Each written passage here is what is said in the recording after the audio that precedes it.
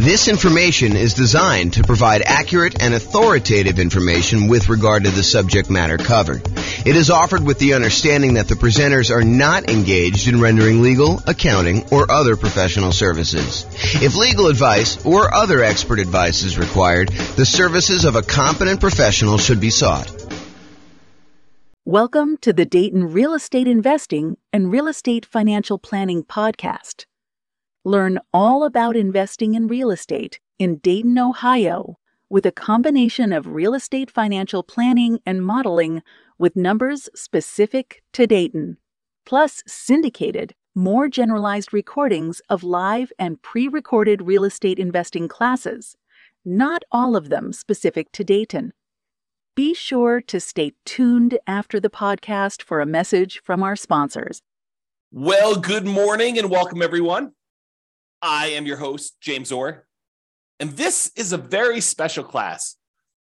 I don't know if I've taught a class exactly like this one before, so we'll see how it goes, and hopefully you enjoy it. The class today is, what does financially independent mean? What does financially independent mean? So let's give a little background about why I decided to do this class. So here's kind of where I'm at right now, what I'm thinking about. So many real estate investors, not everybody, but many real estate investors who have been owning real estate for the last, 5-10 years, maybe even longer, especially ones with very low mortgage interest rates. And the lower your mortgage interest rate, typically the faster you're paying down principal on your loan. So the lower your mortgage interest rate, the more principal you pay early on in the loan. And oddly enough, the less it changes, less the amount you're paying down in principal changes over time. Technically, I think this math is correct. I proved it to myself before, but it's been a long time since I've done it. The amount of principal you pay down on a loan actually increases by whatever the mortgage interest rate is. So if you think about that, the higher interest rates that we're seeing today, it means that the amount you're paying in principal early on is a little bit lower, but the amount you pay in principal actually increases at whatever that interest rate is. So over time, you pay down a larger and larger amount compared to what you were in the beginning, if that makes any sense. So many real estate investors found themselves kind of in this situation where they're owning real estates with very low mortgage interest rates, which means they're paying down their principal really, really quickly. And we've seen prices go up very rapidly over the last, 10 years or so. So people have seen their equity increase significantly. A lot of people are sitting on very high amounts of equity in their properties, and rents are lagging a little bit. I mean, rents are up, but they're, maybe they're going down now. I mean, it may have overshot a little bit, but we're seeing rents not quite keep up with the increase in interest rates and the increase in prices that we've seen. So rents are lagging behind a little bit. So when you combine these kind of lagging rents with this super significant increase in equity from both having these really low mortgage interest rates and paying down a lot of principal and prices going up, the overall return on equity on the properties that you own have been going down. If you think about that, right? Like, your equity in your property has increased so much, and the rent you're getting on it, the cash flow you're getting on it, the appreciation you're getting on it, the debt pay down, the depreciation you're getting on it are all growing, but they're not growing quite as fast as your equity is. So the return you're getting on equity goes down. And this is relatively normal, right? This is not anything new. We've seen this kind of phenomenon before in a normal case, right? Like, the normal situation is property values go up a little bit each year. You pay down your mortgage a little bit each year, and you're kind of like your profit on the property, your appreciation, your cash flow, your debt pay down, your depreciation, they all kind of grow a little bit. If all depreciation stays the same until it drops off. But in general, these things tend to grow over time, but not quite as fast as your equity. So in general, return on equity tends to kind of taper out. And eventually, when you pay off the property and you lose your depreciation benefit, it tends to approach cap rate plus your unleveraged appreciation rate. So if you bought a 5 cap property, your kind of like overall return on equity would eventually taper out to be that 5% cap rate number, and whatever the appreciation rate you are seeing in your market is, 3%, whatever it is, And so the total between those two is probably about 8%. So over time, your return on equity tends to taper off to be about this 8%, 3% from appreciation, 5% from cap rate. And that's where we typically do. But when you have equity increase very rapidly, this curve drops off very quickly and you have this much lower overall return on equity, which leads people to wonder, what should I do? I've got all this equity in my properties and the return on my equity is actually getting lower than what it was when I acquired these properties even a few years ago. Should I go and sell the property? Should I do a cash out refinance on the property? Should I just do a rate and term refinance on the property? Maybe extend out when I'm going to pay this thing off in order to get my payment down a little bit. Even if interest rates are higher, sometimes it works out that it'll be a little bit better doing that. Most cases not, especially when interest rates were whatever they were, 3%, 4%, 5%, and now they're 7%, high 6s, 8%, depending on where you are and what you're buying. Do you get a second mortgage to kind of retain that low interest rate that you have on the mortgage you currently have there? Maybe you go get like a investment property HELOC, home equity line of credit, and you are able to borrow some money on top of that in order to go do it. Or maybe you do nothing. Maybe you decide, hey, I'm not going to do anything with this particular property. And if you do decide to pull cash out, or if you have any extra cash that you're trying to invest somewhere, what should you invest it in? Should you go buy real estate? Well, buying now sure doesn't look like the deals that we had in the last decade or so, where interest rates were at all-time lows. Prices are high, interest rates are high, rents are lagging, making the cash flow on these properties less than amazing. And who wants to give up the cash flow on the property that you do have with these really low interest rates in order to go take on new properties that probably have worse cash flow? So it's kind of like in this really weird situation we're sitting in, where you have, these lagging returns on equity from having all this great appreciation and debt pay down over the last few years. And now you've got nothing really to invest in, which makes you wonder, what should I be doing? I think for a lot of folks, there's fear. What could happen in the future? Am I missing the boat? Do I, can I not acquire any more properties in my plan? I'm a little frustrated with that. There's some uncertainty. Is this the end of it? Did I miss the boat with this nomad thing? Did I miss the boat with buying these rental properties and having these rental properties work? There's doubt. Is this going to be the plan that gets me there? There's lack of clarity. What should I do? Should I go sell these properties? Should I go do a rate and term refi? Should I do a cash out refi? Should I add the second mortgage? Should I do nothing? Should I not buy any more properties? Should I continue to buy properties? And I think to a certain degree, there's a lack of focus. We're thinking about all these different options that we have, and we're thinking, well, maybe I should go look at something new, some type of shiny object. Should I go, speculate in land? Should I go, learn how to buy properties creatively subject to? Because, there's all these low interest rate loans out there. Maybe I should go acquire properties that way. Maybe I should go and do short-term rentals to get my cash flow up on properties. Maybe I should start doing accelerated depreciation or bonus depreciation in order to be able to overcome some of this negative cash flow stuff. Maybe I should do that in order to generate down payments for buying more properties. Like there's all these different options to think about. But then you start thinking, well, maybe I should stick to the plan. Maybe I should go and buy more properties so that I can use the equity I'm seeing in those, even if cash flow isn't amazing, to then go pay off, half of the properties that I keep. Buy 10, sell off 5, pay off the remaining 5. There's that strategy if you want to do that. Or maybe I should take extra cash flow and pay down my mortgage right now. So there's all this sort of like fear, uncertainty, doubt, lack of clarity, lack of focus. And honestly, these decisions are really driven by, what is your desired outcome? What do you really want from this thing? And for most of us, that's ultimately financial independence. And to be even clearer, a lot of times it's usually faster path to financial independence and or a safer path to financial independence, right? Because I think a lot of us, not everybody, but a lot of us will ultimately get to financial independence, even if we don't do anything crazy, anything aggressive, anything, taking action into our own hands and optimizing, right? But I think a lot of folks are like, well, if I can get there 10 years faster and I don't have to work the job that I don't love, or maybe some people love their job, but a lot of people are like the job that I don't love. If I can stop working that 10 years earlier, that's awesome. Or 20 years earlier. Or if I can do it where I have a much higher probability of being successful, because nothing is really guaranteed. There are very few things that are guaranteed. We'll talk about a couple things tonight that are guaranteed, or this morning. I'm in my own world.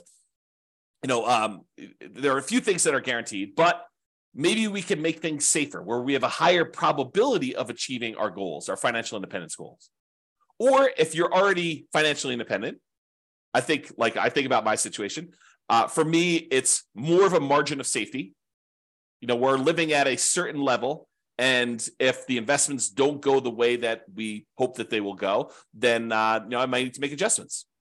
Or I will get closer to my line where I'll need to make adjustments. So for me, it's more margin of safety. If the real estate market drops 5, 10, 15, 20, 30%, I might want to think about what that has an impact on me. Or if the stocks that I have, drop X percent, I might think that I want to have a larger cushion or margin of safety there. Or I might want to de-risk myself, look at what my risk profile is right now and where my weak spots are and say, I have a certain amount of risk. What if I de-risk and do other things? Paying off properties as one example, or getting out of stocks is another example. Or maybe I want to do investments such that I can live at a higher standard of living. Right? Let's say right now I'm at a $10,000 a month standard of living, and I want to bump up to $15,000 or $20,000 or $30,000 a month. You can go do those things. So really, the decisions we're making about like this whole situation and where we are, although a lot of us have fear, uncertainty, doubt, lack of clarity, lack of focus, it's really the answers to these questions about what you're trying to do and what you should do in these situations is driven by the outcome that you're looking at. And so that leads into today's class. That's why we're doing today's class.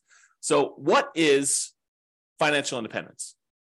As defined by Wikipedia, financial independence is the status of having enough income or wealth sufficient to pay one's living expenses for the rest of one's life without having to be employed or dependent on others. I could take time to break that down. I'm not sure I'm going to take the time to break that down, but like there's this whole thing of each part of that and what it means. Like, for example, like when I heard this time, I was like, I really latched onto this idea of dependent on others. Well, does that mean if you have rental property and you still are managing that yourself, are you dependent on others? Maybe, probably.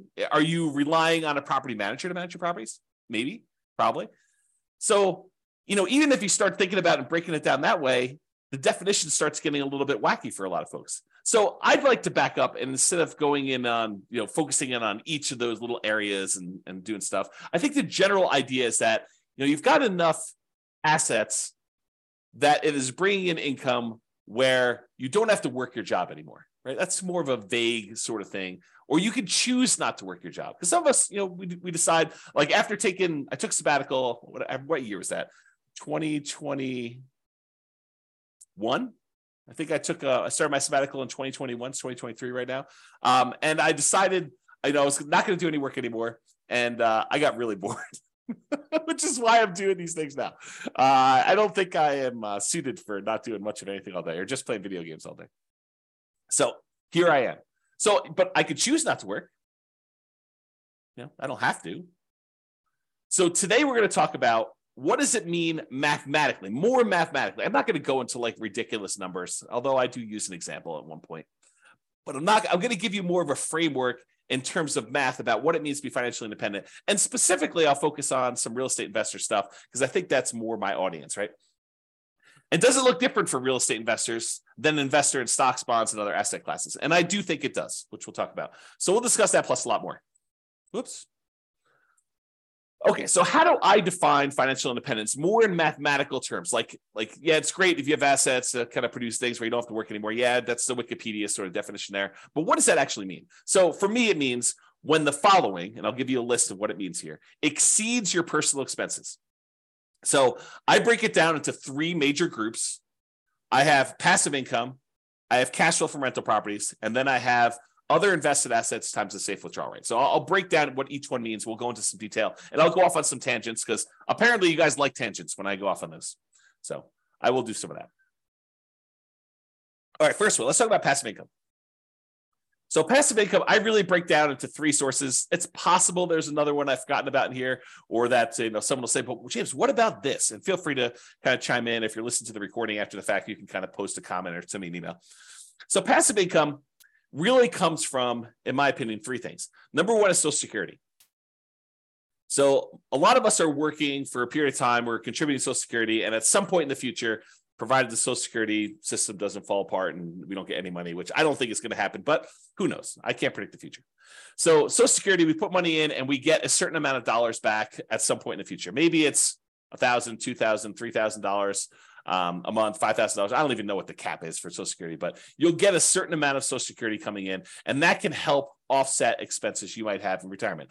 Usually this doesn't start until I think 62 or 67. I think there's some ones where at 62 it starts at a certain number, and then 67 it goes up to a certain thing. And if you delay it, you get some more. So, if you really are focusing on the Social Security thing, you're probably on the wrong webinar. But you should probably go find out more about that in detail. And honestly, if I'm going to do a thing on Social Security, I would have to do research and do it, because I definitely don't know it from memory. Okay, so passive income Social Security is one of them. Passive income from pensions is another, which is similar to Social Security. In some jobs, you actually have a pension where you're contributing a certain amount of money for your paycheck. It goes into this centralized fund. And I'm oversimplifying all this stuff, right? I'm not an expert on pensions or Social Security or annuities, which is the next one. So pensions, you're kind of contributing from a certain job that you put money into a pension. The pension invests that money and they pay out a certain thing when you retire, and you get that thing. What's interesting about pensions, and specifically, is maybe they're not small enough, but they're small enough in my mind where I have to think about the kind of black box versus detail model. And the black box versus detail model works like this. Sometimes it's helpful to simplify something down to a black box. For example, annuities as a black box would be, I put $100,000 into a black box and it pops out, $2,500 per year until I die. That's the black box. But what's happening inside the black box? Well, inside the black box is an insurance company. And the insurance company for an annuity, basically takes the $100,000 lump sum that you gave them, and they take that and they invest in things, stock markets, bonds, whatever they're investing in. And they know that, hey, you may outlive the normal life expectancy. And in that case, they're okay paying out more than what you probably should have gotten from that $100,000, especially if the market doesn't go your way. But there are going to be some people that did the annuity where they died early. And so for them, they're going to make some more profit on the people that end up dying early, and they're going to make less profit on the ones, or maybe even lose money on the ones where someone dies much later. But overall, because they've got 100,000 people putting in $100,000 each, some of them are going to die early, some of them are going to die based on their life expectancy, basically right where it is, and some of them are going to die much, much later, and they're going to lose money on those. And the overall, they're going to be able to make a profit. They're going to have enough money to kind of manage this thing correctly, pay out what they need to pay out, and make their own profit so that they can run the overall business of collecting these annuities, paying out the fees monthly, managing it, sending you statements, all that other stuff. So sometimes it makes sense to look at the black box of, I put money into this pension, the pension kicks out a certain dollar amount per year until I die or until I'm a certain age or whatever the agreement is with your pension to do that. And the idea is to simplify it down. And then sometimes you want to really step back and say, how are they able to do that? Like, what is going on that allows them to do it? So for example, when we think about the annuities one, you could take that same $100,000 that you were going to put into annuities and you could invest it in stocks and bonds yourself.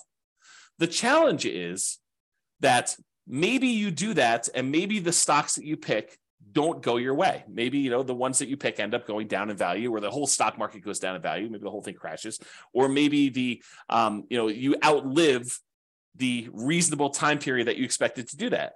And so you might do better by taking the $100,000 and investing in stocks yourself, or you might do worse. But the insurance company, because they're doing this in aggregate for all these different people, they can kind of mitigate those risks across a large number of people. And so the amount that they pay out for the annuity is probably less than you might be able to do on average yourself, because they've got costs and they've got, some people might do better, some people might do worse. So if you go take $100,000, you invest in the stock market, maybe, and there's no promises in the future, but maybe you do 7% per year.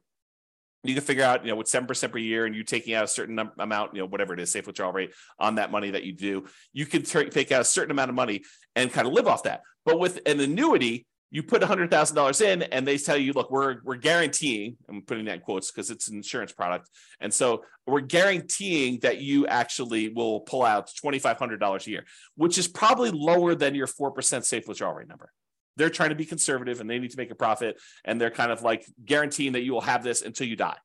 as an example. And there's all sorts of variations on this, right? There's annuities where you get some of the money back when you die, or you die within a certain range, or, or you have an annuity that kind of counts for two people's lives, you and a spouse, or there's all sorts of variations. And I'm not an expert on annuities. I'm not licensed to sell annuities. So go talk to a professional if you're really interested in those. But that's sort of the idea. And that idea applies kind of across the board, this black box simplifying other thing.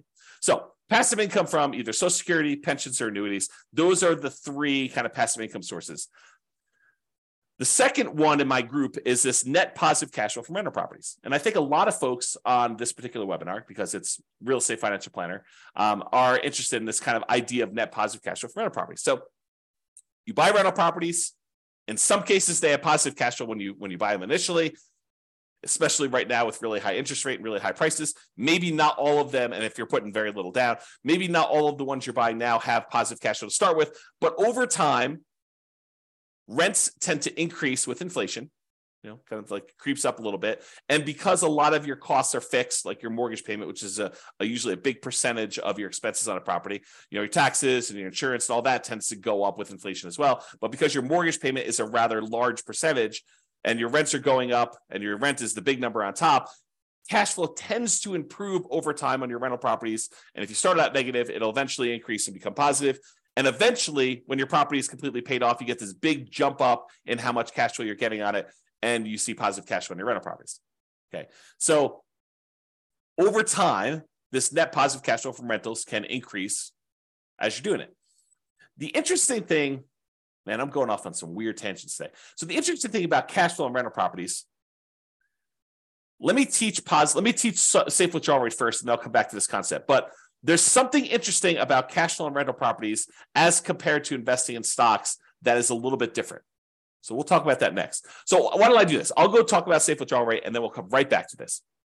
And Nick or Nathan, I see both of your names right together. One of you remind me if I go off track and I forget to come back. It's possible I will forget to come back, but I'm holding you guys responsible. So safe withdrawal rate times money invested in other assets. So we covered so far passive income, that's Social Security, pensions, annuities. We did that already. I also talked very briefly about net positive cash flow and rental properties, which I'll go into a lot more detail here in a little bit. Safe withdrawal rate money, safe withdrawal rate times money invested in other assets like bonds. So the third source of being financially independent is, let's say over time, you kind of put in whatever it is, $500 a month, and you invest that in stocks or bonds or something else like, I don't know, crypto, or not that I suggest you do crypto, but you get the idea. You can invest in something else. And then that money grows by investing in these other assets. And you can, when you're ready to be financially independent, say, okay, I've got $1 million saved up. What is a reasonable amount of money that I can take out from this $1 million each year where I am not super likely to have this go down to zero in my lifetime? And so what that is called is a safe withdrawal rate. And there's a Trinity study, and the guy who came up with it, Benjamin, who kind of formulated some math around this concept as to what a number is and what, if you're really likely to run out of money using that number. The oversimplified version is, a lot of people call this the 4% rule. They'll say, I can safely, and I'm using that in quotes, I can safely withdraw 4% of the balance I have at the very start each year, and I am not likely to run out of money investing in stocks and bonds with certain splits over a 30-year time horizon. That's what basically the Trinity study talks about, is they did a whole bunch of math on it and they determined that. So if you have $1 million and you have a 4% safe withdrawal rate, that means you could take out $40,000 per year in year one. And the way that they modeled it is they said, okay, you can increase that $40,000 by whatever inflation is each year. So $40,000 in year one, 40,000 plus, you'll call it 3% for inflation, although inflation right now is higher than that. But 40,000 plus 3% in year two, and so on and so forth until you either run out of money or you die. So that's the thought process behind the safe withdrawal rate. But what's interesting about the safe withdrawal rate, and you guys don't need to remind me because I'm going right there now with this cash flow from rental properties for a safe withdrawal rate. So what's interesting about the safe withdrawal rate is, we just talked about it. If you start with $1 million, you're getting $40,000 a year, 4% safe withdrawal rate out of your money. And depending on what the stock market does, in some years you may only be taking part of what the stock market grew. So if the stock market grew 10% in that year, you made $100,000 on your $1 million investment, and you're only pulling out $40,000. In that case, you would never run out of money. If it did that every year, you wouldn't run out of money. You'd make $100,000 each year, you'd pull out $40,000, and actually it would compound, so it would grow more than that. But the idea is that you're always taking out less than it grew. But unfortunately, the stock market does not 100% of the time grow every year. Sometimes the market goes down. So imagine for a minute, you started with $1 million. You took out 40,000, you took out 40, let's do it this way. You started with $1 million. At the end of the year, you were going to take out your money. The stock market went down to $900,000. It declined by 10% that year. And then you took out 40,000. Now you're less than you had the year before. In fact, considerably less. You're at $860,000 when just a year earlier, you were at $1 million. Well, that's potentially problematic because even if it grows that 10% back, you're still going to be under $1 million at that point.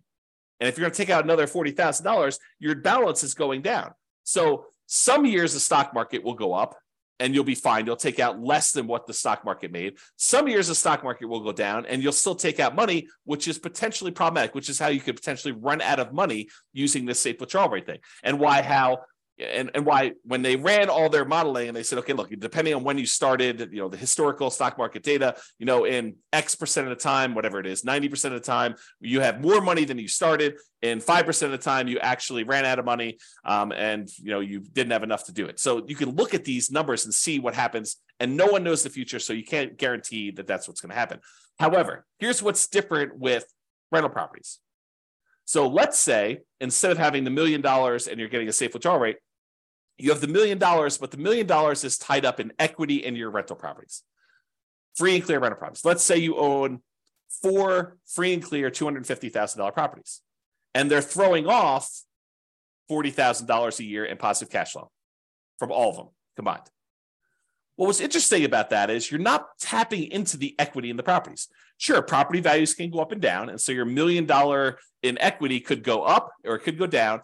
But really what's happening is that cash flow is being thrown off. You're not tapping into the equity or the principal, another way of thinking about it, in the rental properties.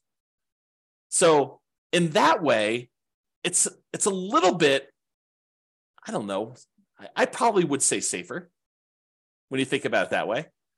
But there are some weird things that can happen even with that. So for example, let's say you've got this $40,000 a year coming in from your cash flow on your $1 million worth of equity in your rental properties. And you have your budgeting for your property taxes, your property insurance, your property management, vacancy, you're kind of budgeting for all those, maintenance on the property. But what you aren't necessarily budgeting for is capital expenses.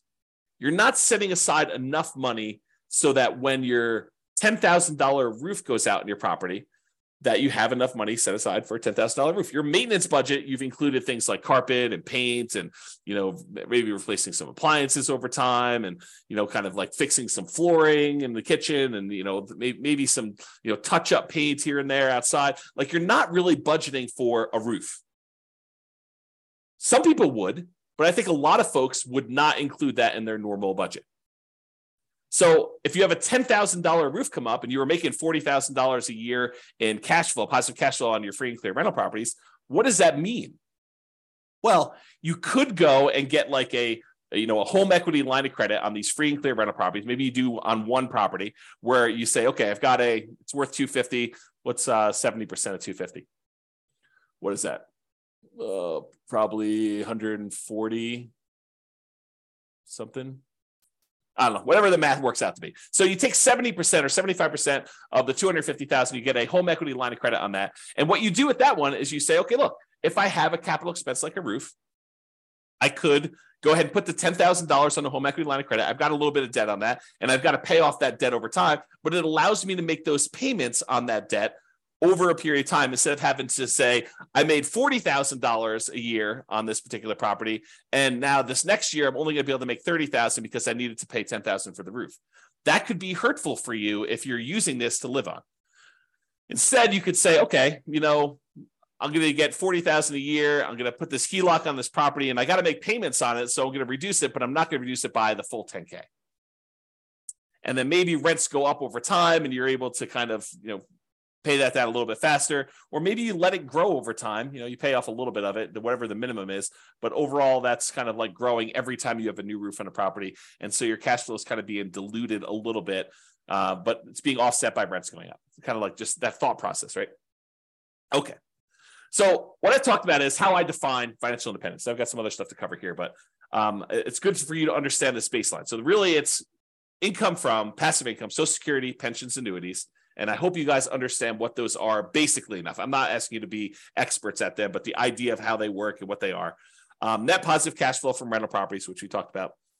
And this idea of a safe withdrawal rate times money you have invested in other assets like stocks and bonds. Ideally, you have all of this plus some margin of safety so that if you have a roof, as an example, when you're living on your positive cash flow from your rental properties, you can absorb that roof thing. Or if you have a particularly bad period of time in the stock market, you could deal with that. The annuities, the pensions, and Social Security, unless those like go away, like you have an insurance company completely fail and the reinsurance company completely fails, their backup happens, or the company where you're getting your pension from goes out of business, or they restructure your pension. Like unless you have a catastrophic event like that, most of those are pretty stable. Pretty likely to continue on, sort of stuff. So you might not need as much margin of safety to do that, which kind of leads me to an interesting discussion. If you're taking your $1 million, you're investing in stocks and bonds, or you're buying these rental properties, you're kind of like putting the risk into the rental real estate market. Those are two different risks, right? Like you're investing your money in the risk of a rental property and the rental market doing well and rents kind of being where they are and all that stuff. And the other one, you're expecting, companies that you've invested money in to kind of continue to perform and do what they need to do so that you can kind of pull that money out. When you buy like an annuity, you are putting that risk off on someone else. So you're paying a premium for that, but you're putting that risk off on someone else. So if you're like a scaredy cat, if you got a big yellow streak down your back and you're like, I don't like any of this risk stuff, you could offset all of these risks. You're like, hey, look, these rental properties, they make me nervous. I want to get out of them. You could use them temporarily and then take that money, sell off your rental properties, and then buy like an annuity as an example. Not that I'm recommending you do this, but you could, use your rental properties to acquire them over time, deal with that risk for a period of time, and then say, look, now that I'm retired, I don't want any risk. I want to de-risk completely. I'm going to take all the proceeds from that and I'm going to buy an annuity as an example. Or maybe you're like, look, I've got all this risk and all this overhead and management and all these rental properties. They've done really, really well for me while I'm growing it. But now I'm at a point where I want to retire and I don't want to put in all this effort. I want to convert to a much more passive, less work, less oversight type of model. I don't want to manage a property manager anymore. I'm going to take the proceeds from my rental properties after I pay, real estate commissions and capital gains taxes and depreciation recapture and, your closing costs, like all the expenses on it. You take the net you get after you walk away and you take that money and you invest in stocks and bonds or whatever you want to do, and then live off safe withdrawal rate if you prefer that type of risk to the real estate risk, and do that. So just things to be thinking about as you do this. And one of the reasons why we're having this discussion is you are going to want to choose at some point which of these areas you want to focus in on and achieve financial independence from. So I think the choice is, once you decide, okay, look, here's my plan. I'm going to buy rental properties. I'm going to acquire more than I need. Then I'm going to sell part of them and pay off the other ones. And I'm going to have free and clear rentals. That's your plan. Work your plan. Or I'm going to take all these rental properties, and at some point, because I'm not going to want to be property managing when I'm 80 years old, or managing my property manager when I'm 80 years old, I want to take this money and I want to invest in stocks or bonds or annuities or whatever. Okay. So that's the idea behind it.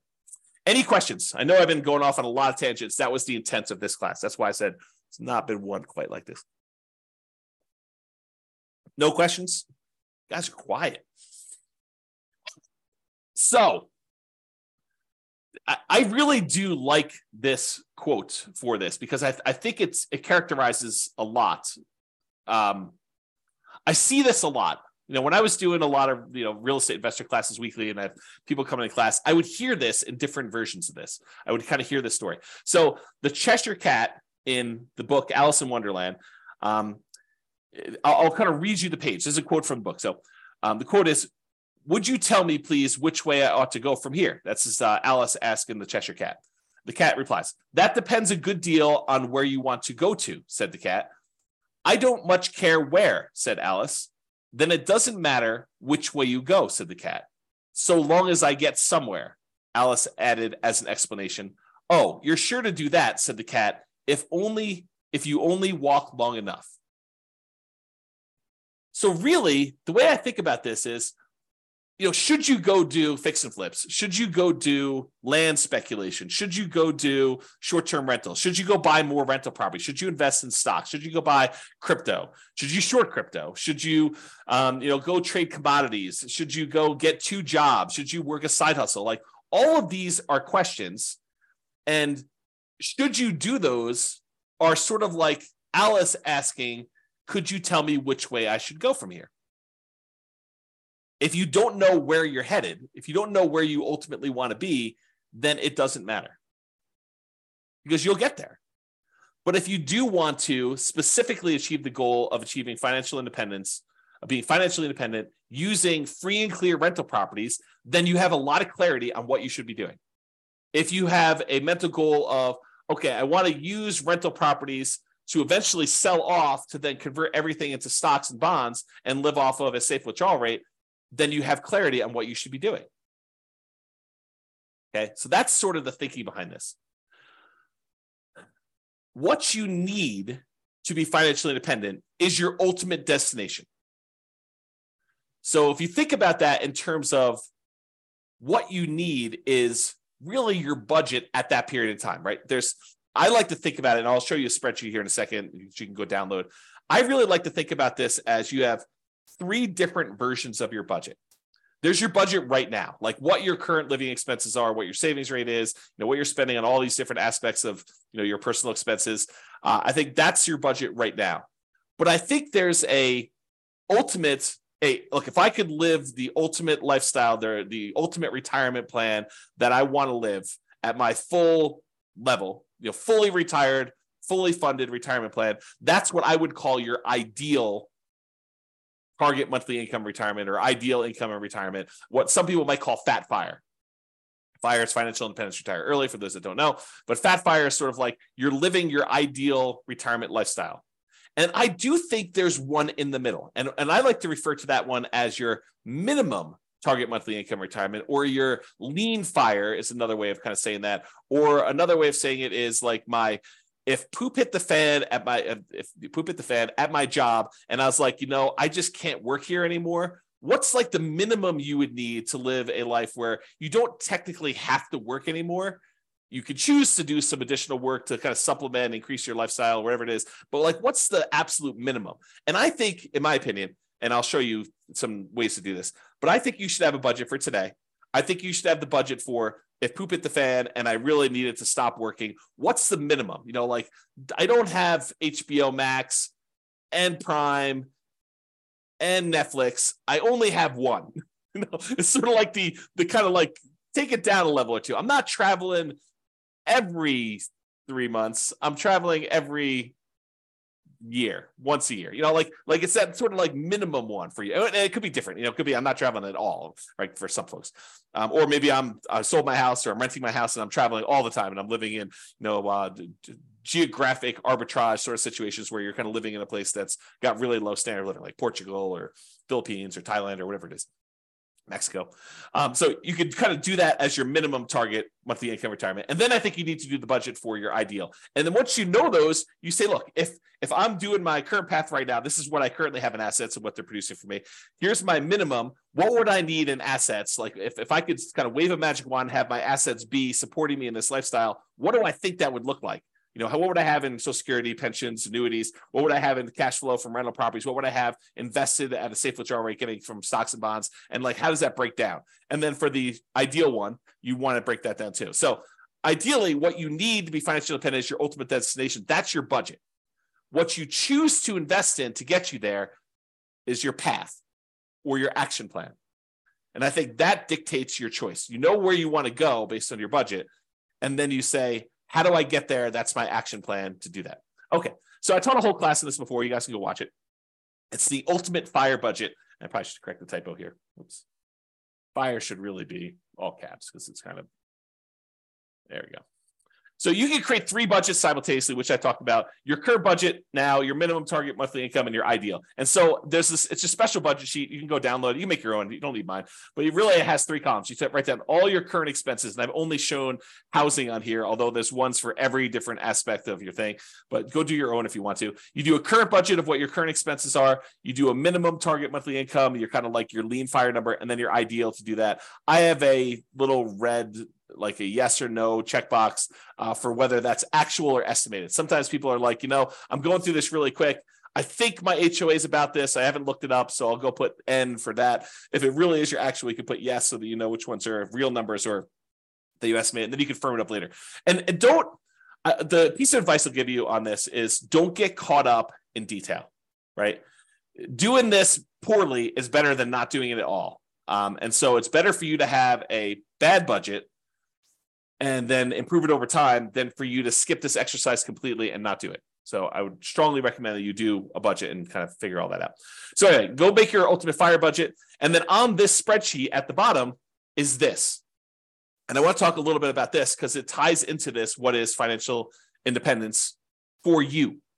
And so currently you write down what, if you have any annuities, what you currently have in annuity income. Most people, you can buy, I'm not an expert in annuities, but you can buy annuities where they start at a certain date in the future. You could also buy annuities where they start immediately. So you can do like a single premium immediate annuity. Okay, I apologize. I'm looking out the window here and I saw what I thought was a coyote actually chasing geese. Turns out it's someone with their dog in a field. Because I kind of back to the open space, but for a second there, I was like, wow, I'm watching coyotes hunt geese, but it turns out it's not. So sorry, distraction, false alarm. Man, I do have a little bit of attention deficit sort of focus issues. All right, so annuities. You could do a single premium immediate annuity, SPIAs, where you pay a certain amount of money, $100,000 as an example, and then they immediately start paying you out, $2,500 a year, whatever it is. And part of that's dependent on your age and what's going on. So they vary, but once you get it locked in, you lock it in. Or you could say, look, I'm going to pay $100 a month, and by the time I'm 55 or 65 or whatever age you set up with the annuity company, I'm going to pay out whatever that dollar amount is. You can kind of do it that way too. So you put in whatever your current annuity situation is, or you could say, look, when I finally reach my kind of my minimum or my lean fire number, I want to have this amount in annuities. And some people would think, I want my like baseline expenses covered by something where it is completely de-risked, right? Like it's like as safe as it can be, which is sort of an annuity sort of product where you're putting the risk on someone else's insurance company to handle that. So you might say, look, I really want to have, I don't know, $1,000 or $2,000 a month or not a month. Oh, maybe it is a month in annuity type income. And so you want to put a little bit of money into here to do that. Some people will be like, I want to have all of it in real estate. It's up to you. It's your choice. And then if you want to have annuities for ideal, you put it in there. Social Security, you estimate, look, if I stopped working right now, this is what it would be. If I stopped working when I think I'm going to be at this lean fire number, that's what my Social Security will be at that point. And realize that it might not actually kick in until age 62 or whatever it is there. Or my ideal number says that if I work all the way till I'm, whatever your ideal fire sort of number is, your kind of fat fire number, that's what Social Security will be for me. So you can kind of plug in what these numbers are. Or you can say, look, I don't believe that Social Security will be there for me. I'm going to put zeros in here for all that. If I get extras, that will be my margin of safety. That will be my bonus. So you can think of it that way too. If you got a pension, great. Same idea. Just plug in your pension numbers for those. Now, here's the net rental cash flow one. And this, I think, is interesting because let me kind of describe it this way. Right now, you might be making, I don't know, net $500 a month on your rental properties because, maybe a couple of them have negative cash flow and maybe a couple of them have positive cash flow. And so the net after all of them is 500. But realize when you own rental properties, this kind of rent tends to increase over time. And so you have to look at a couple different things. You have to look at, what it is right now, what it will likely be when you're sort of in the future. And you can kind of guess at that or kind of do some really rough line estimates. If you have access to the real estate financial planner software, you can put it in your numbers and see what it is at any point in time to do all that modeling for you. But if you don't, just kind of estimate and say, this is where it is. However, if you're thinking to yourself, at some point in the future, when I'm at my ideal or maybe when I'm at my minimum, what I want to do is I want to have free and clear rental properties. Here's the way to think about that. your cash flow on a free and clear property that doesn't have a mortgage, rental property, is net operating income. So if you calculate net operating income, you take your gross potential income, subtract that vacancy, you got your gross operating income, subtract out your operating expenses, your taxes, your insurance, your maintenance, your property management, your HOA fees, any landlord paid utilities, like all those things, you subtract out all those. And what you're left over with after you subtract those out is net operating income. Net operating income is the income your rental property produces, excluding, not including at all, any financing charges. So if you think about it, if you want to find out what your rental properties will ultimately produce when they're paid off free and clear, it is your net operating income on all those properties. So if you made a little spreadsheet and says, okay, here's the 6 rental properties I have, I'm probably selling these 2 off at some point because they're kind of like not ones I'd want to hold in my portfolio long term. Because I think sometimes we buy properties for strange reasons, because this one cash flow is really great, or I had this before I got married and so I converted it to a rental, but it's kind of a weird property. It shouldn't really even be a rental property. It's sort of like one I just happen to have. And so maybe I want to get rid of that one, or maybe that's the best one and I'm going to keep that, all these different reasons for selling and not selling. But maybe you decide, hey, look, I've got these 6 rental properties. These 2 I'm going to get rid of. So ultimately, I will have these 4 free and clear when I'm hit my kind of like retirement number. And so you want to look at what your net operating income number is on those 4 if they were completely paid off, and how much that would contribute toward you being financially independent. So you got to put those numbers in here in the spreadsheet. Or maybe you say to yourself, look, I've got these 6 rental properties. What I ultimately would like to do is I'd like to sell all 6 and trade them up to one big apartment building. And here's what I think, if I sold them all, 5 years in the future, and I paid all the real estate commissions, closing costs, capital gains taxes, or maybe you're not going to pay capital gains, maybe you're going to do 1031, and the depreciation recapture, maybe you're going to pay that, or maybe you're going to do 1031 and defer those. And I take that money and then I roll it into a 25% down or 30% down apartment building, and I think I can get it at a X cash on cash return. You got to do these calculations to see it. Then this is what I might be getting on trading up and re-leveraging up into this apartment building. And you got to go look at your numbers and see exactly what that would be and when it might be to kind of plan for this, to figure it out. So you just kind of put in your net rental cash flow on there for doing that. Okay. I think I covered what I wanted to cover on that. Any questions on that before I go off on some other tangents here? While you're typing something, if you are, I will kind of go on to something else here, and if I need to come back, I'll come back. So what the spreadsheet is designed to do is, because a lot of times we know these numbers, I said, let's go ahead then and solve for how much extra money you would need to support yourself. So the thinking in the budget, if you're going to go fill out the budget, at least my version of the budget, you go make all your budgets for your current, your minimum, and your ideal, and it kind of calculates all of your expenses for any of those 3 situations. Then you write in how much you have in annuities for all 3, how much you get in Social Security for all 3, how much you're getting in pension for all 3, and then what you're going to expect to get in net rental cash flow on all 3 of them.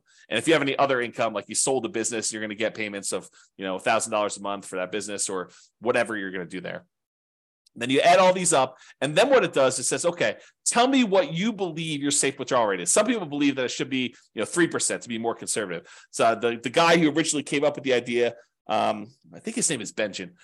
He basically said recently that you can go as high as 5% or 5.25% or something like that. So he increased it from the 4% safe withdrawal rate that he originally came up with as an idea. So whatever you believe is true for you, go ahead and put that number in here for safe withdrawal rate. And then the spreadsheet will calculate how much you're getting from all these, and using a safe withdrawal rate, how much you would need to have saved up in addition to these other assets to be financially independent. So it'll do some like reverse math for you and tell you, okay, based on how much you got for annuities, Social Security, pensions, and net rental cash flow, and this 4% safe withdrawal rate, you would need to have $600,000 more invested in order to be able to be financially independent. So it'll do the math backwards.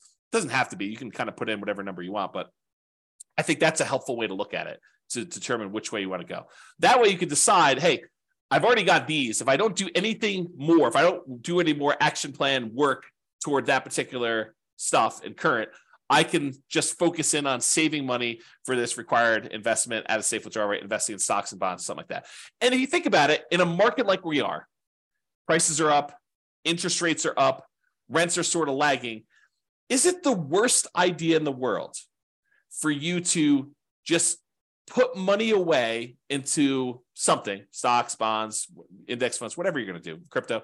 Not that I suggest crypto. Crypto's a little weird for me. But anyway, I digress. Let me just kind of focus in. Invest in whatever you want to do while you're waiting for the right other investment to come. And maybe that doesn't ever come, right? Maybe it becomes, well, turns out this stocks, bonds, whatever else I'm investing in is the right investment for me for now. I did, this is probably about 4 or 5 days ago. I did a class, and in the class, I talked about this idea of saving up to buy free and clear rentals. I said, one of the ways to avoid dealing with 7% interest rates is don't get a loan. and people, I think a lot of people are like, but the whole idea of doing real estate is to be leveraged. And so I showed the difference in time it took to be financially independent with somebody who was highly leveraged, like doing Nomad or 20% down or 25% down, versus somebody who took the time, is a little slower at first, but eventually you catch up very quickly. Someone took the time to save up all their money and then eventually buy properties free and clear. Same properties, except one, you got 5% down loans really early, or 20% down loans or 25% down loans earlier than you would for being completely free and clear. And the time difference between somebody doing the highly leveraged one and buying free and clear was not significant. It was a little slower, but it was not significant. And honestly, it de-risks you, or it changes your risk, because a lot of times you're investing in something else, stocks, bonds, or something else, while you're waiting to buy this property free and clear. But eventually you buy the property free and clear, and it's not that much longer. Like if you think, oh, it's going to take me twice as long. Nope. And depending on your city and the characteristics of your properties, it could be not that much longer at all, like a few years. Okay. So the reason I say that is this. So let's say you're like, okay, in the meantime, I will hoard my money and I will start saving up for a free and clear property. But inevitably, here's what's going to happen. At least I think this is what's going to happen for a lot of you, is you'll be saving, you'll be working toward having enough money to put, to buy a property free and clear without a mortgage at all. And when you have, pick an arbitrary number in the middle, 50% saved up, you will come across a real estate deal where it makes sense to buy it with 50% down. You'll say, look, I was saving up to buy this thing free and clear, but this is a great opportunity. This property works. And maybe interest rates have dropped back down a little bit by then. Maybe they're up higher than they were, but you're still like, this is still a great property. I'm able to buy this property. And because I've got this big chunk of money saved up, I can buy this property and get a 20% discount, something crazy, like some really, really good opportunity will fall in your lap just because you're aware, you've got the resources lined up and you're ready to go. And so maybe you plan to do a free and clear property. And by the time you get to 40% saved up, 70% saved up, the like deal of a lifetime drops in your lap and you act on it because you have the resources and you're ready to go. Okay. So it could be something like that. But one of the takeaways from this is don't stress, relax, get some clarity on where you're ultimately going and be ready to act on that plan. Okay. This is what I was talking about. Get clarity on what financial independence means to you. So when you are financially independent, what do you want it to look like? Do you want X dollars used in the purchase of annuities producing Y dollars per year per month? Like is your plan to have annuities, and like how much will you be setting aside to buy those annuities, and how much will you be getting per month or per year from those? What is the amount of money you're getting from pension from your job? Maybe zero. Or maybe it's money if you have a pension with your job. What's the amount of money you have coming in from Social Security? Like, what will that offset, and how much more will you need beyond that? And then cash flow from rentals. Do you want a certain number of free and clear rental properties producing Y dollars per month? And again, look at net operating income to determine what that will be. And will that be enough to support you? If you look, hey, look, I've got 4 rental properties now. If these were paid off right now, they would produce for me, $6,000 per month. Is that enough for you to be financially independent? You need to do your budget and see, right? You need to do your budget and determine if $6,000 a month, if my properties were free and clear, would that be enough for me? And then maybe you decide, hey, if these were free and clear, it would get me to be financially independent. Maybe I should take that money and actually start paying down the mortgages. Or maybe you should take that money, invest in stocks or bonds or whatever it is, get a slightly higher return. And when you have enough as a big lump sum, take that and pay off a mortgage in full. Because you don't really get any cash flow benefit by paying a little bit more down on your mortgage, right? You're basically making $200 a month in positive cash flow, and you owe $200,000 on it. If you go pay $1,000 and reduce that $200,000 mortgage down to $199,000, it doesn't improve your cash flow at all in the short term. Your cash flow is still going to be that $200 a month. You pay down another $1,000 and go down to $198,000 that you owe. It doesn't improve your cash flow at all. So it doesn't have any short-term effects. Really, the only impact it has is you pay a little bit less interest on that mortgage. And if your mortgages are old mortgages where they're at 3, 4, 5%, you are literally earning 3, 4, 5% on that extra $1,000 that you used to pay down the mortgage. You're not getting any more return than that. Now, if you have a 7% mortgage that you just got and you pay down an extra $1,000 on that mortgage, guess what the return on that is? 7%. That becomes super interesting. It kind of now dictates which mortgages we should pay off to kind of do this. And there's some weird exceptions, right? Because if you're down to like the last $50,000 on a mortgage and that mortgage payment was $2,000 a month, it looks really different. Although this is not mathematically correct, it looks really different if you pay off $50,000 on that mortgage and you free up $2,000 a month or about $24,000 a year in extra cash flow, right? If you owned you owned a mortgage for a long period of time, you owe $50,000 left on it, and the mortgage payment is $2,000 a month. When you pay that mortgage off, when you finally pay off that $50,000, your cash flow immediately improves by $24,000 a year, $2,000 a month.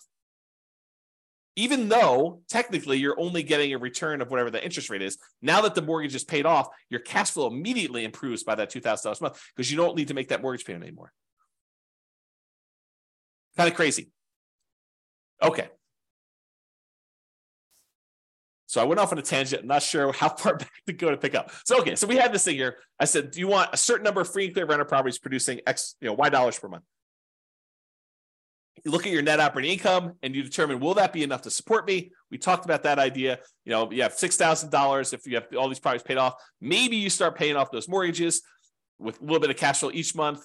That should speed things up a little bit to getting there. Or maybe you say, look, I'm going to invest money in the stock market until I get a completely enough to pay off a mortgage in full. And then you do that. That tends, and it really depends on the interest rate, but that tends to be a slightly faster path. It has new risk and it introduces the risk of investing in the stock market, but that tends to be a faster path to being financially independent. If you invest in the stock market at, let's call it 8% or 7%, and then you eventually use that money once you get enough to pay off a 3% mortgage, that's faster than taking a little bit of money each month. And instead of investing in the stock market, you paying off a 3 or 4 or 5% mortgage because the money is growing at 7 or 8% in the stock market and not just growing at 3 or 4%. Okay. That's why we might do it that way. Now, if you've got a 7 or 8% mortgage versus a 7 or 8% stock market, you can make the decision to actually, either do the stock market or to pay down the mortgage.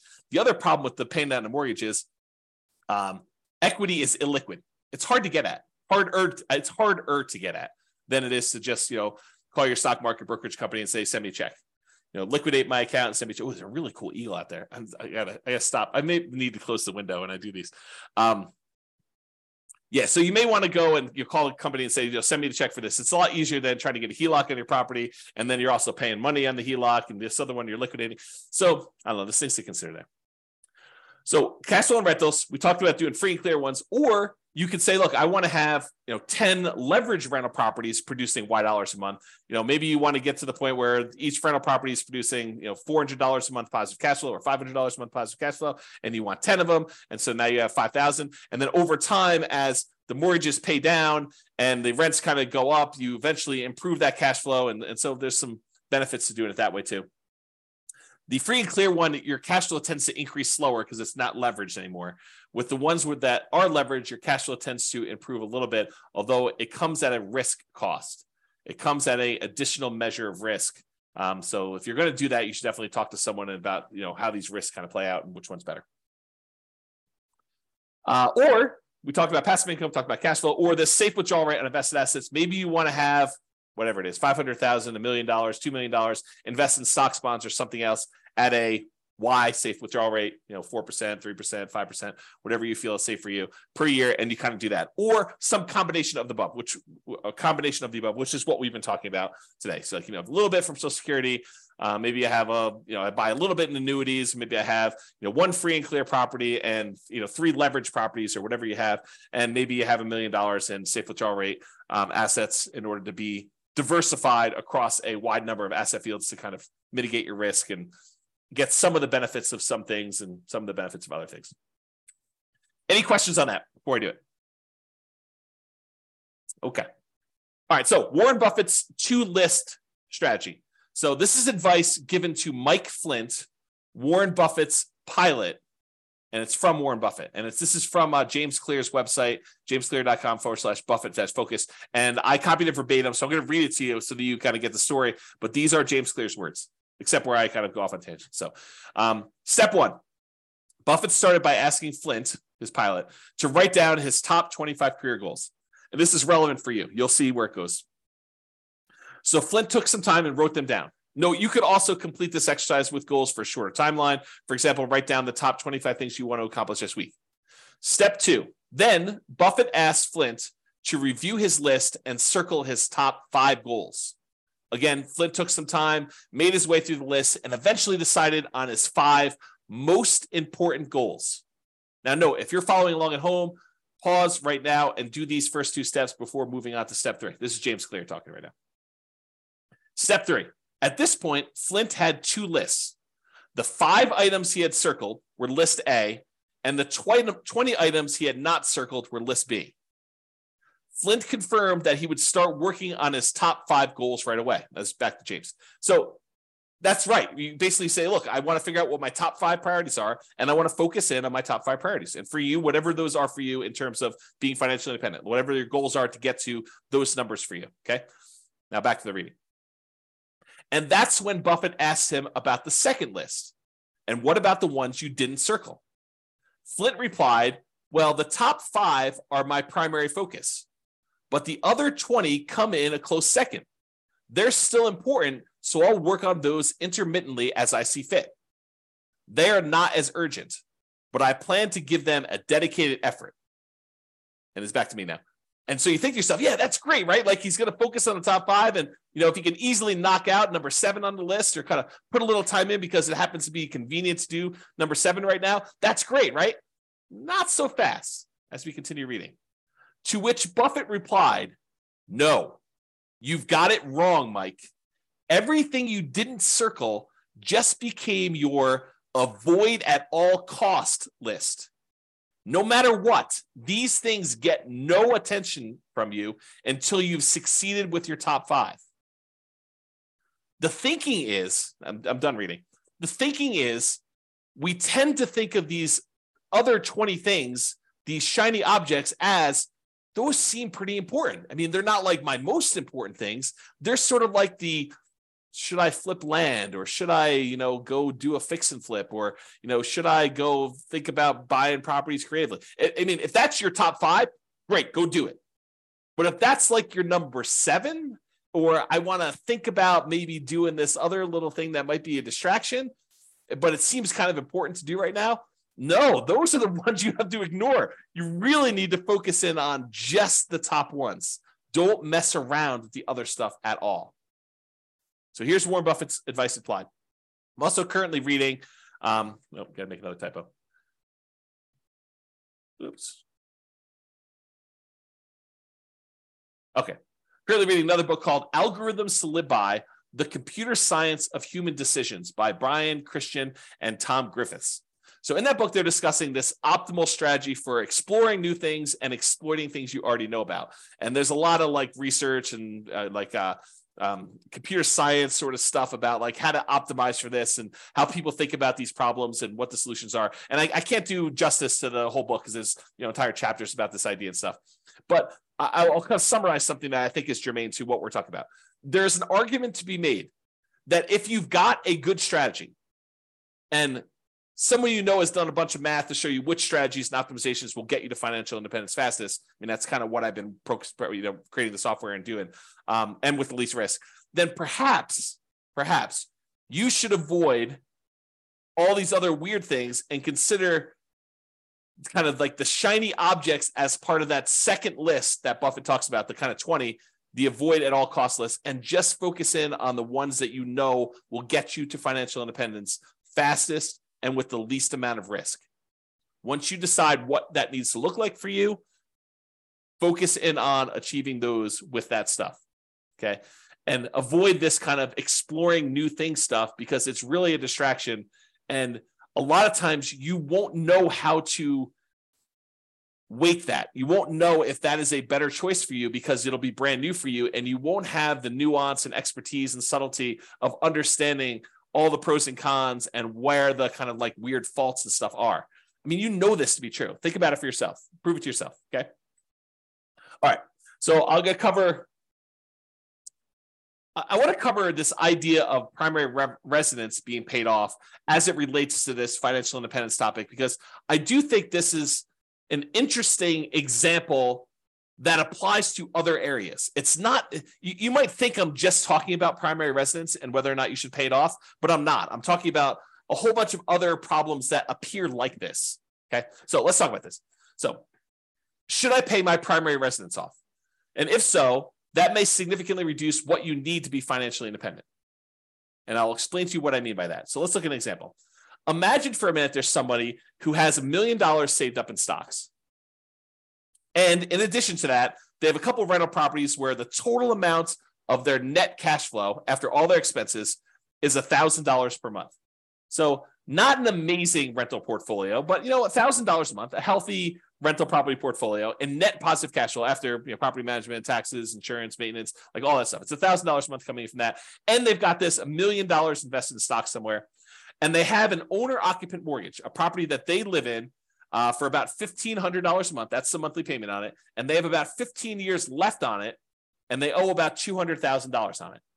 Also happens to be at a 4% mortgage, which it doesn't really matter that much, but you get the idea. So it's an owner-occupant mortgage, $1,500 a month payments. They have 15 years left to pay it off and $200,000 left on it. It's at 4%. Their personal expenses to live on, including that mortgage, is $60,000 per year. So they have a personal expense of about $5,000 a month. $3,500 of it is for non-mortgage expenses. And then $1,500 of that $5,000 is their personal mortgage payment. Okay. That's how it's breaking down. So should they pay off their mortgage or not? That's the question. And I would prefer it if you thought about it from your kind of like where you are right now before you hear my answer and you decide, does it make sense for them to pay off their mortgage? Feel free to include your comment in the chat, or if you listen to the recording afterward, just kind of think to yourself, should they pay off their mortgage in this situation or should they not? Okay, so let's walk through kind of like the two situations here, and I'll kind of throw in an additional one here. All right, so if they keep the mortgage on their primary, so at a 4% safe withdrawal rate on the $1 million that they have invested in stocks, they could expect to pull out about $40,000 per year from their investments. So just by having that $1 million invested in stocks at a 4% safe withdrawal rate, they can actually generate about $40,000 per year in income on that. Plus, they have that $1,000 per month in cash flow on their rental properties. So they have about $12,000 in cash flow on their rental properties per year as part of their kind of like income. So between $40,000 from the stocks at a safe withdrawal rate and the $12,000 in cash flow for the year, they have about $52,000 per year in income. But they have $60,000 per year in expenses. So technically, they're not financially independent, right? They need $60,000. They got $52,000 a year achieved. So they're 86.7% of the way there. So if they don't do anything, if they don't pay it off, they're not financially independent. However, what if they do pay off their primary? So they take $200,000, which is how much they owe on their mortgage, and they remove that from the stock market account. And they say, okay, I'm going to take $200,000 of the $1 million I've invested in stocks and bonds to reduce my personal expenses by that $1,500 a month payment. So this is not valid math, but I'm going to show you what it feels like to them. Okay. So this is not the way you should do this math, but it's sort of the way it feels. So what they basically did is they said, I have $1,500 a month in payments times 12 months. It's about $18,000 a year. So it looks like you put in $200,000 to pay this things off, and you get $18,000 per year as a return because you'll no longer have that $1,500 a month payment, the $18,000 a year. If you pay $200,000 as investment, that works out to be about a 9% return on their investment. Math is not actually right, but the idea is how it feels. Okay. So it really is earning the mortgage interest rate of 4%. That's technically the right math, but it feels like they're earning $18,000 because they get rid of that $18,000 in payment. So now, once they do that, instead of having $1 million invested, they now have $800,000 invested at that 4% safe withdrawal rate, which generates them $32,000 per year in income. 4% times 800,000 is $32,000 per year. Plus that $12,000 per year in cash flow on their rental properties. That gives them $44,000 per year in income between their safe withdrawal rate and the rental property cash flow. Everyone follow me? Anyone lost? Good. If you are, let me know. But now, instead of having those expenses be $5,000 a month, which is what they had if they had that mortgage, now their personal expenses are only $3,500 a month since the mortgage is paid off. Self-taxes and insurance, that's part of the $3,500. But the mortgage part of it is $1,500 a month. Okay, times 12 equals $42,000 per year. So now their personal expenses are $42,000 and they're generating $44,000 from their investments. So now mathematically, they're financially independent by a little bit. They got $2,000 a year extra to spend, which is interesting, right? Because now you think to yourself, man, that was kind of crazy because if they kept the mortgage, they're not financially independent. If they get rid of the mortgage by paying it off, they technically are. Craziness. Okay. Now there's a third option. They could choose to not pay off the primary residence, keep the $200,000 invested, but just pretend, just arbitrarily, I am financially independent, even though mathematically you don't meet the definition, right? We're financially independent. We're not going to work anymore. They would be withdrawing higher than their 4% safe withdrawal rate from that $1 million, right? Because they're short. They're short by $8,000 a year because they were making $52,000 a year in income, and they're short and they need $60,000. So for a while, for 15 more years, they're pulling out an extra $8,000 per year from their stock market portfolio. So they would be withdrawing higher than that 4% safe withdrawal rate. Okay, but that's only happening until either number one, their mortgage is paid off completely 15 years later, or two, cash flow in the rentals increases enough that they eventually qualify as FI. Because remember, they're making that $1,000 a month in cash flow. Let's say that's from 4 properties that are leveraged. Well, next year, they might be making, $1,200 a month in cash flow. And the next year, they might be making $1,400 a month. And the next year, they might be making $1,600 a month. So eventually, you get to the point where the extra money coming in from rents kind of creeping up slowly over time on the rental properties, and the expenses creeping up, but not quite as fast. That extra cash flow that they're getting will eventually cover that $1,500 a month mortgage. It may take a while, but they could do something like that, where you sort of like, I've been calling this chillaxing into retirement. I used to call it coast fire, but someone else used coast fire to mean, when you have enough money that if you don't add any more, then eventually you become financially independent if you just kind of work your job and spend all your money. I can't use coast anymore. So I've been calling it chillaxing into financial independence, where you kind of have these kind of like assets that you're not technically there, but you stop working anyway, because you know that eventually something is going to happen that'll make you financially independent. For example, if 2 years from now, you have 2 years left on a couple of investment property mortgages, and you know that they're going to be paid off. And at that point, your cash flow is going to improve by $3,000 a month. And you're like, hey, look, I've got enough money to get me from today to 2 years from now when those properties are free and clear. And when they are free and clear, then I'm going to be financially independent. Couldn't you stop working the 2 years earlier? Because you're going to get there in 2 years. I mean, the properties are going to pay off, right? And then you're going to have enough. So you could sort of chillax. That's like another example of this, as I mentioned at the beginning. This is like a kind of case study, but it's wider breadth. It applies to more than just this exact example. Okay. So I don't know, just something to think about there. Another kind of thought process, and I'm getting toward the end here in the presentation. If you're 110 years old and you have $1 million saved, do you really need to keep a 4% safe withdrawal rate at that point and only spend $40,000 a year? And I would argue probably not. right? If you have $1 million, you probably don't need to limit yourself to $40,000 if you're 110 years old. And so I've done the extreme case. At some point, you come back and say, well, what about 109? Well, probably same answer. What about 108?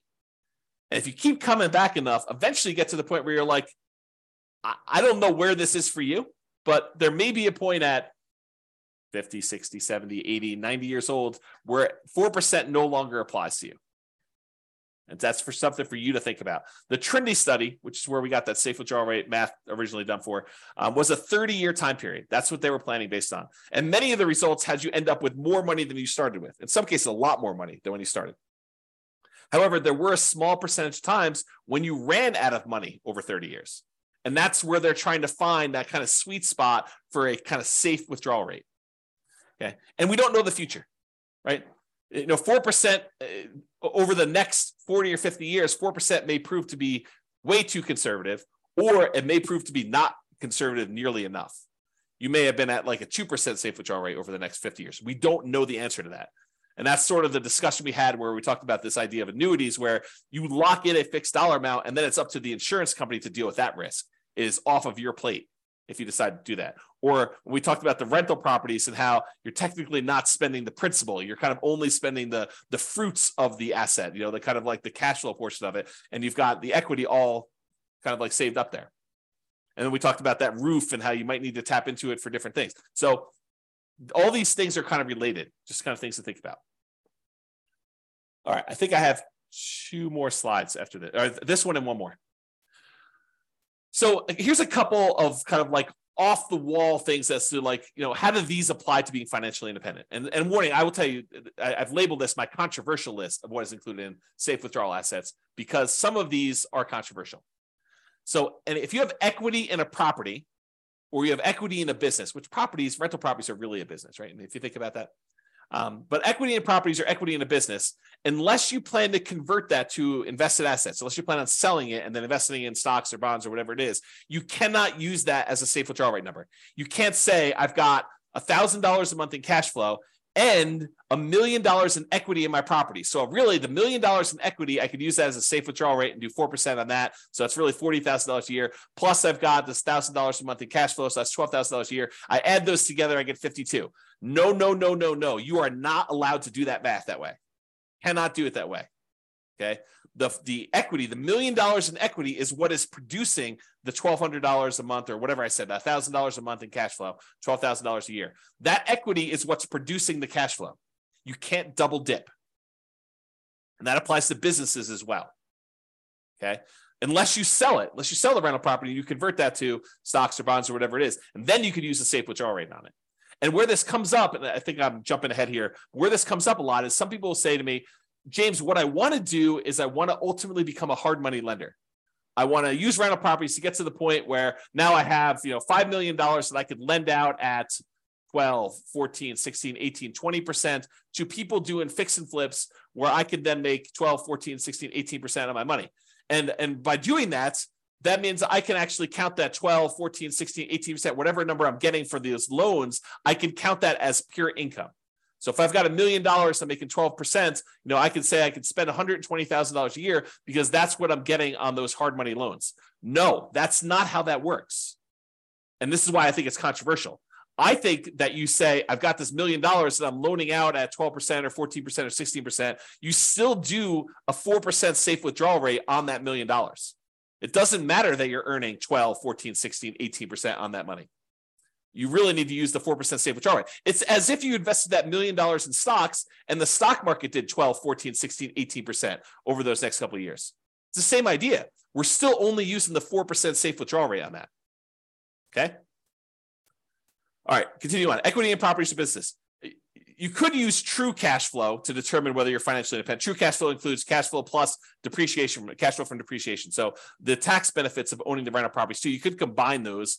It's less conservative to do it that way. I think it's a legitimate way to do it though, because you have to think about that as a real benefit. It's not just it's not that doesn't exist. So you could use true cash flow. You could use cash flow or the reduced living expenses of a free and clear property that you live in instead. So when I'm talking about the equity of properties, you're counting the true cash flow generated or the cash flow or the fact that you no longer have a mortgage payment because you own that free and clear property. And so now your monthly expenses dropped by that $1,500 in that example as just a way to describe that. So you can't count the equity twice. Now, I'm sure someone's going to come out with some crazy name and be like, but James, what if I have a free and clear property and I have a HELOC on it and I'm using the HELOC to make my loans? And so really I have more than that.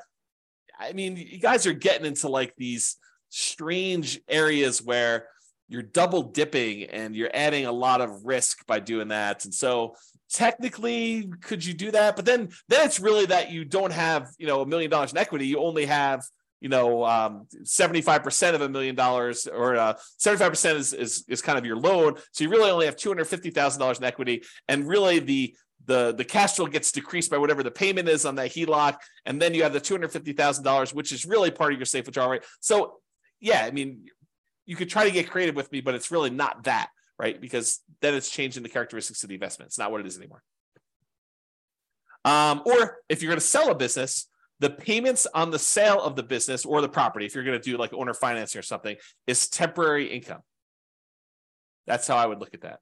I would look at that as, I've got a payment stream for 15 years. It's going to be this amount of money. You could do it that way. I don't think you double dip and do a safe withdrawal rate on that. Maybe you could, but that's the way I think about it. And again, controversial. You've been warned. Payments to you on loans made. This is me using the hard money example. So consider these invested assets and use safe withdrawal rate instead. Think about this as a bond. I mean, that's what you're doing. You loan people money and they pay you an interest rate. So it's just like having a bond. And dividends, consider these invested assets and use safe withdrawal rate instead. So if you're thinking to yourself, I'm going to live on the dividends from the stocks that I own or whatever, I think you just think about all that as safe withdrawal rate numbers instead. All right, last slide. And hope you guys like this. So the question is, should I blank my either rental property or regular property? And the question of, should I sell my rental property? Should I sell my property? Should I cash out, refi my property? Should I cash out, refi my rental property? Should I, do a rate and term refinance on my rental property? Should I add a second mortgage to my rental property? Should I pay off my rental property? Should I do nothing to my rental property? The my rental property or my property is really a question of your priorities and what will get you closer to your goal of financial independence faster and or with less risk. Because if you tell me I want to do annuities or I want to have a certain amount of money invested in, stocks and bonds and use a safe withdrawal rate, if I say I want to have cash on rental properties, it affects how I think personally you should answer that question. There are non-mathematical questions and analysis about that, which I'm planning on doing a class on that. I'm not sure it'll be tomorrow, but soon. I think I'm going to do a question about like the non-mathematical questions of should I sell or should I refi my rental property? And then I think there are math-based analysis about that. Doing the analysis to say, here's the amount of return I'm getting from appreciation and debt pay down and cash flow and tax benefits. And this is how much equity I have in my property. And honestly, it's really true net equity, your equity after you have all the expenses of doing whatever it is you're going to do. So like this is how much return I'm getting on my equity amounts. So that's sort of the threshold that I would need to beat if I were going to do something with this and move it somewhere else. That's the thinking, right? That's the math part of it. And then the question is, okay, I have this one set of assets and it's got great cash flow, but the appreciation and the debt pay down, the depreciation, they've kind of all dropped off. And so the overall return is Y, but a good part of that is cash flow. And now you're going to take that asset and you're going to move it into something else. And maybe that has really good appreciation, really good debt pay down, really good depreciation, but the cash flow sucks now.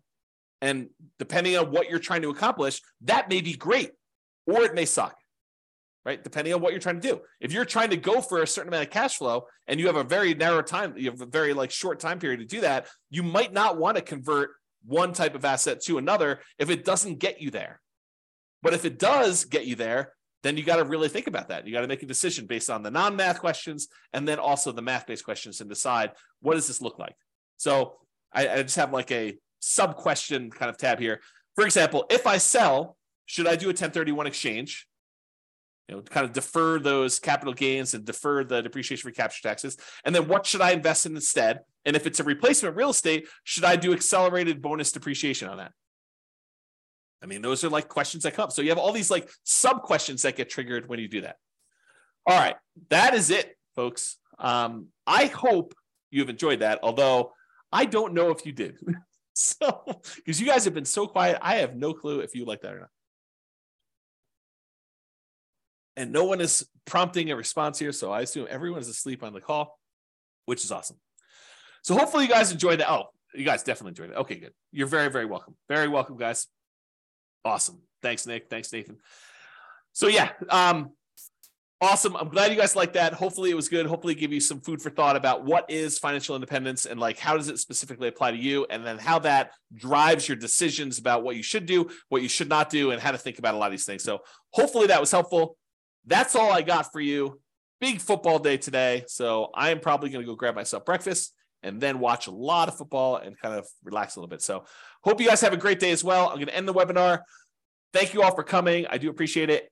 Bye-bye for now. With home prices up, mortgage interest rates up, and rents up, but not quite enough to counteract the higher prices and interest rates, cash flow on rental properties in Dayton is harder than ever. Book a call with the Real Estate Financial Planner to apply our proprietary 88 strategies to improve cash flow on your rentals. See the show notes for a link to schedule your call and improve your cash flow today. If you're a real estate agent, lender, or professional in Dayton that wants to help our real estate investor listeners, consider reaching out to learn about collaboration opportunities with this podcast. We'd love to add more value to our listeners by having you assist our investors buy, sell, and finance their real estate investments. See the show notes to schedule a call to discuss collaboration opportunities.